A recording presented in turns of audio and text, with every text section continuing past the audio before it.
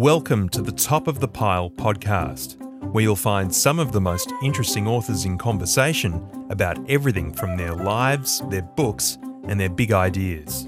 From health, science, and true crime to fiction, history, and romance, we'll bring you fascinating conversations about subjects you never even knew about, and some that you do. You can also get more bookish recommendations by subscribing to the Top of the Pile newsletter. Just visit simonandschuster.com.au to join our mailing list. Now, sit back, relax, and enjoy the conversation. I'm Annabelle Pandiela from Simon & Schuster, and today we're talking to the wickedly funny and smart Joel Creasy. Joel Creasy is one of Australia's most popular stand-up comedians, performing to sell-out crowds around the country. He made his first stage appearance at 15 and his first solo tour at 19. This earned him Best Newcomer at the Melbourne International Comedy Festival. Joel has also appeared on I'm a Celebrity, Get Me Out of Here, won Comedian of the Year at the GQ Men of the Year Awards, and opened for Joan Rivers in New York. His book Thirsty is acerbically funny and full of personal, hilarious, ridiculous, and moving stories about what it was like to grow up knowing you were destined for something bigger. So Joel, you grew up in Baulkham Hills before your family moved to Perth, where you spent the majority of your childhood. Tell us about your family and what it was like to grow up in the Creasy household. Well, growing up in the Creasy household is what I imagine growing up in the Kardashian household is like. My mum is my kind of second manager, my mummager. She's my Kris Jenner, and everyone had a skill and everyone was performing. So sitting at the dinner table, or a dinner party was even better, but every night at the dinner table was tough. You really had to bring your own, and if you wanted to be heard and put on a show. But as an entertainer, I loved that because my parents were both entertainers, both actors and models and singers. That it was just it was in the Creasy family blood. And so they supported you the whole way through? Yes, most comedians say that, their parents didn't want them to do stand-up, or they said, should you have a backup option, or is this really what you want to be doing? Why are you doing stand-up? I had none of that. I said to my parents, I'm entering a stand-up comedy competition. And they're like, okay, cool, when? We'll come. We'll bring some friends. So my first stand-up comedy gig was in the Raw Comedy Competition in Perth at the Charles Hotel in North Perth, which is a really dodgy pub. And because I was underage, my parents had to sign me in, which is not very rock and roll. And then they decided to, not only was that, there was the pressure of having, them and 300 people there, they decided to bring 20 of their mates along and have a night of it. And they got really drunk and had a wild night out. And luckily, I got through to the next round. So it was even more of a celebration. You also talk about in the book some very supportive teachers and friends. Yes. Tell me a little bit about your friends while you were growing up. Well, I had my best mate, Ashley, who lived 2 doors down, and we were friends from, I think, 3. And she was absolutely divine. And her older brother was Heath Ledger. And so I knew him growing up and was lucky to see his rise to fame from doing little guest spots on Home and Away all the way through to Batman and winning an Oscar.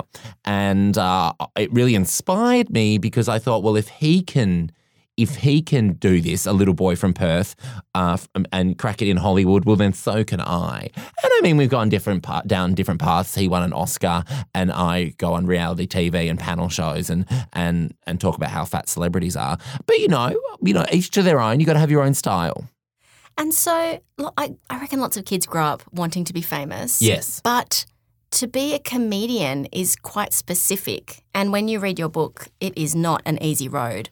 No. What made you move towards comedy rather than just acting? Well, finding fame through comedy, I think, is the hardest because of the arts, we're sort of considered the lowest. Like, actors and rock stars are up there. And then comedians, we're pretty much the bottom of the pack. We're down there with contortionists and we're below clowns because Cirque du Soleil has made clowns seem really cool, and it. But stand-up comedians, we are bottom of the pile. So I wanted to be a really serious actor. I went to a theatre school and then quickly realised that there aren't many roles going for the young blonde boy with the lisp and the limp wrist. So I went into stand-up comedy and gave that a crack and I've stuck with it, and luckily it's gone quite well. in the back of my mind, I always sort of knew stand-up comedy was going to be for me because comedy has always been my superpower. It's been my get-out-of-jail-free card. If I delivered homework late, I knew if I made the teacher laugh, I'd be fine. Or I knew if I'd done something wrong, if I just sort of added a bit of comedy to the situation, it would get me through. I want you to read a little bit to me from the book. Sure. This part featuring Ashley and Daniel. So this is a story about my best friend Ashley. I knew my entire life, and our other dear primary school friend Daniel. And we used to play tennis on the quadrangle every lunchtime. That was the in thing that week. We had many different things we'd play on during lunchtime. We did Animorphs one week. We did Xena, which was another one of my favourites. But this one week, we decided tennis was the hot thing that week. And Ashley and I were queuing up for our turn to play, and our friend Daniel was standing behind Ashley, and he was very, let's say, enthusiastic, which is another way of saying a little bit annoying. And he was hitting Ashley on the head with his tennis racket just because he had so much energy. I don't know what his mum was feeding him for lunch. It went on for about 2 minutes before Ashley lost it, completely and utterly lost it. Daniel, stop that. Daniel, please stop that. Daniel, stop it. And then at the top of her lungs, 10-year-old Ashley snapped, Daniel, would you just fuck off? I was stepping up to play, but I stopped immediately. I couldn't believe it. Ashley had just said that word. Everybody stopped, in fact. The whole school stopped. The tennis ball stopped midair. Kids playing on the playground stopped. People running on the oval stopped. Teachers in the staff room stopped drinking their Nescafe Blend 43 and wallowing in their self-loathing. It felt like an eternity passed. All eyes went from Ashley to Daniel, where those words had definitely had their desired effect. Daniel had stopped hitting her and stood, mouth open, staring at her. And I will never forget his response. It was perfect. It was equal parts the campest, lamest, and freaking coolest thing I have ever seen. He timed it to perfection. It was as if a spotlight appeared on Daniel from nowhere. He was centre stage. He shut his mouth slowly and composed himself, a glimmer appearing in his eye. Then he said, "Okay, Ashley, I will fuck off then," and proceeded to air hump his way the entire 400 metres to the canteen, buy himself a Calippo and lie in the sun for the rest of lunchtime. Incidentally, I was given a Calippo and a domestic flight recently. I don't think Calippo licking techniques are something you want to experience from a group of strangers in a confined space. However, that said, to the gentleman in 23C, impressive work. That day, Ashley taught me the world-stopping power of a well-chosen swear word. But more importantly, Daniel taught me that no matter the situation, no matter the time of day, no matter who was around, and no matter how old you are, there is always an opportunity to steal the spotlight. And if worst comes to worst and a joke doesn't land, a bout of air humping will always get a laugh. So that's what I'm doing right now with this book, Daniel, stealing the spotlight back all these years later. This is my story now. I love that. And I love that through the book there's all these anecdotes which have almost helped you and your comedy develop. It's amazing, these moments in your childhood that seem to have really impacted how you deliver your comedy. Absolutely. I've pieced all these little things together over the years, and thank goodness for people like Ashley and Daniel.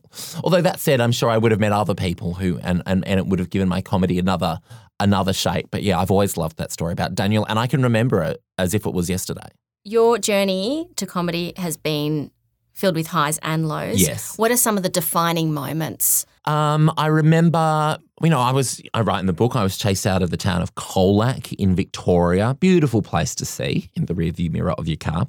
And that was an intense experience. But that really actually helped boost my career because, that made national news, and I of course then went back with a documentary film crew, and that was only 3 or 4 years ago that you went back? I only went back 3 or 4 years ago with Reece Nicholson, a dear friend of mine, when they were shouting get out of the town. Crazy homophobic stuff. And it was these 17-year-old kids and people go, oh, they were just kids. I'm like, have you seen a 17-year-old boy? That's a fully grown man. And 30 of them, I would not have stood a chance. I was actually with Ashley at the time. That was scary. But that was both a high and a low. Of course, working with Joan Rivers and being discovered with her, I say is the turning point in my career and a massive high. Tell us a bit about opening for Joan Rivers. Oh, it was incredible. It was just, she's the reason I do stand up, and I used to watch her on YouTube every night before bed, or one night I stayed up all night watching clips of Joan Rivers on talk shows. All night, and then went straight to school the next day. And it's crazy that this 14, 15-year-old boy identified with this 74-year-old Jewish American comedian, and I just absolutely adored her. So getting the phone call to ask if I wanted to open for her was, I almost hung up thinking someone was playing a practical joke on me. And she was incredible and beautiful and funny and humble and so down to earth. And it really taught me a lot about humility. And just really funny. And never spoke to me like she was the master talking to an apprentice. She spoke to me like a peer. She asked me for some advice. And it was so special. And also one thing I remember is in her documentary, A Piece of Work, which is so amazing if you haven't seen it. She says that nobody has ever called her beautiful. And it kills me now that I never told her that, because I remember thinking at the time, and she's had lots of work, and people go on about her being this monster. It's like, sorry, she was a multi-millionaire. The work she had was bloody good. And I remember being struck the first time I saw her by how beautiful she is. So I really wish I'd said something. Yeah. Well, it's a presence too, right? Oh, her presence. She was tiny, but she would just fill a room, and you knew you were in the presence of greatness. So let's talk a little bit in the book. We talk about how you came out as a young gay boy, but it sort of feels like it's a nothing thing nowadays. Totally. And it felt like a nothing thing at the time. I mean, I graduated school in 2007 where none of the boys really had a problem with it. It was more the teachers, the older generation. So I kind of really wanted to write this book and write that just to show people that it doesn't have to be a nightmare story. And I give the advice, whatever advice I can give. And I always tell people to take my advice with a grain of salt. But I want people to know that it doesn't have to be a nightmare. It is becoming the norm. And I don't have any horror stories in the book, being chased out of Colac aside. But, that's if you choose to be a stand-up comedian, putting yourself in the spotlight like that. But that can be a completely normal, fine experience. Although at the same time, I don't want people to read this book who are going through hell and be disappointed. But yeah, it can just be as matter of fact of, oh, I'm gay. And that's what it was for me. Do you think that comedy enables us to talk more freely about gender? Absolutely. And I'm very lucky in that, comedy is essentially therapy that people pay me for. So who knows, maybe I might have had more of a struggle or more of an internal struggle had I not had the outlet I'm so lucky to have, which is stand-up comedy. Because I essentially get up on stage every night and go through my problems and without realising. So perhaps if I didn't have comedy, who knows what would have happened. I could be a real asshole. So this is my story about what happened with Colac and my return trip after being chased out of town in about 2011. This was a few years later. You'd think I was done with Colac at that point, never to return. But at the end of 2013, I went back with one of my best friends, a brilliant comedian called Rhys Nicholson, who is also gay, he says. But apart from being engaged to a man, I am yet to see proof. And a film crew to make an anti-homophobia documentary because after all the press about what had happened to me, Colac had earned the reputation of the most homophobic town in Australia. I actually think it was on Colac's Wikipedia entry for a while, but some local councillor probably frantically edits it off every time it goes up. The film crew we went back to Colac with was headed by the brilliant Tom Raw and Nell Minchin, sister of Tim Minchin and Katie Minchin, my tour manager in that regional rural town with the radio station. They had won a grant to fund the idea and were filming the doco for ABC too. I'm not sure how they specifically pitched it, but I'm guessing let's put these homos in serious danger would probably have gotten it across the line. The doco was called Gay Crashers. It really is one of the pieces of work I am most proud of, and it was amazing to experience it with such a fabulous person as Reese. We were in Colac filming for a week, and Reese and I did things like working at the local timber mill and the pub. Then, at the end of the week, we put on a show, having sold tickets on our rounds of the town's businesses. The test being, will the town be comfortable enough to buy a ticket to support and watch 2 gay comedians? It was interesting because nobody was really openly homophobic to us on camera, but it was also frustrating because people would drive down the street and shout out faggots or homos. And because it was such a small film crew, it was really hard to capture that stuff on camera. It takes a brave person to yell abuse at someone out of a car window and drive off. I'm sure they have huge penises and great jobs and really happy home lives. Other people we encountered, though, were on their best behaviour after an article appeared in the Colac Herald almost instructing locals not to fuck up while the cameras were around. We read that and thought, wow, what a way to brush the issue under the carpet. What happens when we're not around?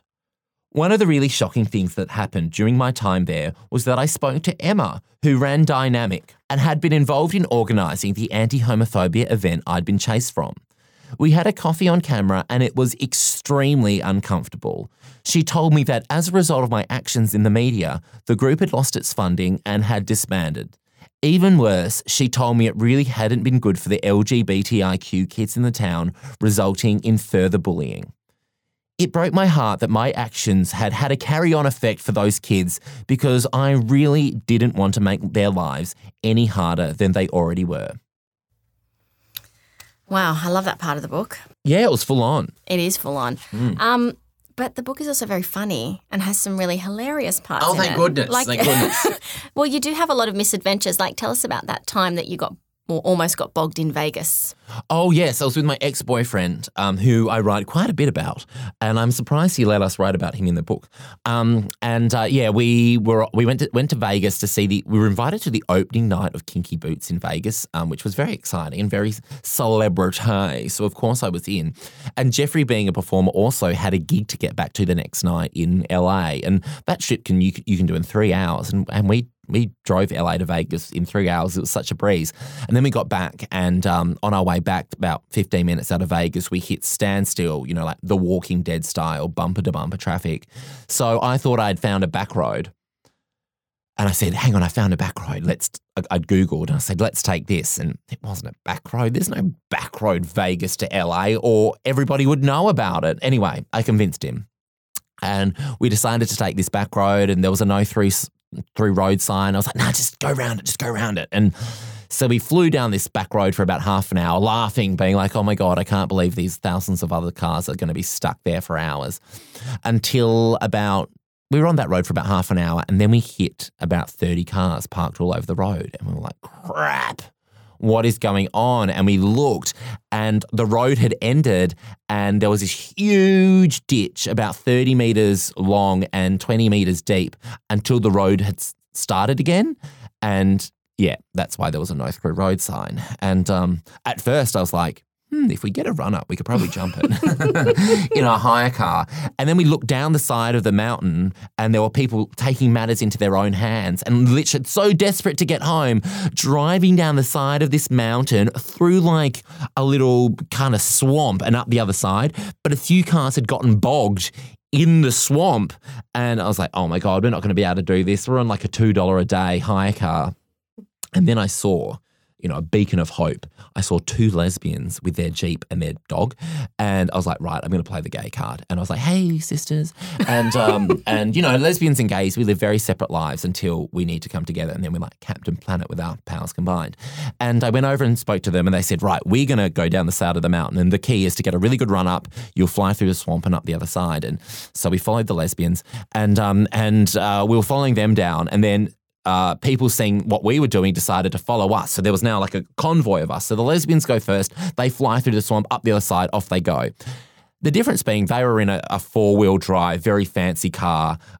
We were in like this really cheap Ford Focus. And so we go in under them. We're screaming. We've got Taylor Swift blaring. I'm like screaming at the top of my lungs. My boyfriend's driving. The car is shaking. Every light is beeping at us. I've never seen these lights light up in a car before. And I'm like, we're going to get bogged. We're going to get bogged. We're going to get bogged. Somehow we made it through. Had there been another, second, we would have been stuck. And we got up to the other side. And what is funny is we turned around and the car behind us had gotten bogged, thus blocking the path and the 20 cars behind us. So only the gays got through. And off we went down the road thinking we've made it. This is great. Off we go. Didn't see the lesbians again. And then about another 20 minutes later, I see this car in the distance and I turned to my boyfriend and I said, does that look like an army tank to you? And then turns out it was an army tank, followed by another. And my first thought was, the lesbians have gone home and, grabbed their other car to help everyone. And then followed by about 40 other army tanks.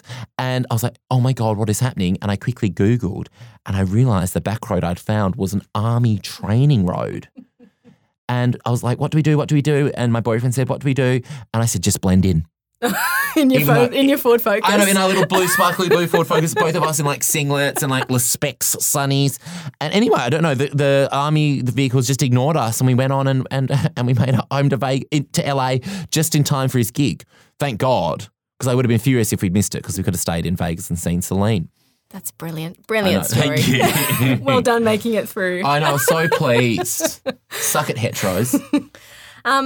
What was it like to write the book? Because that's very different God, to it was so hard. Kind of delivering things that you write and then deliver on stage, right? Well, yeah, because my stories on stage are just dinner party stories. So that's say that story about Colac or that story about Las Vegas. That would happen to me. And then, like when you go to something funny happens to you during the day and then that night you see some friends or you go out for a drink or you go to a dinner party and you go, oh, you'll never believe what happened to me that day. That's how I do my stand-up, but I just do 6 of them in a row.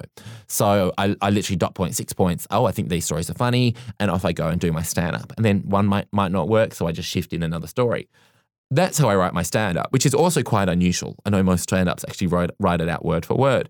But writing the book, you actually have to write it out word for word. And at times it was infuriating because I go, oh my God, I know these stories in my head. I can't believe I'm having to write it out. But ultimately it was so rewarding. Because I made a joke earlier and it's so morbid, but I was like, if I die tomorrow, at least I'm documented somewhere. That's true.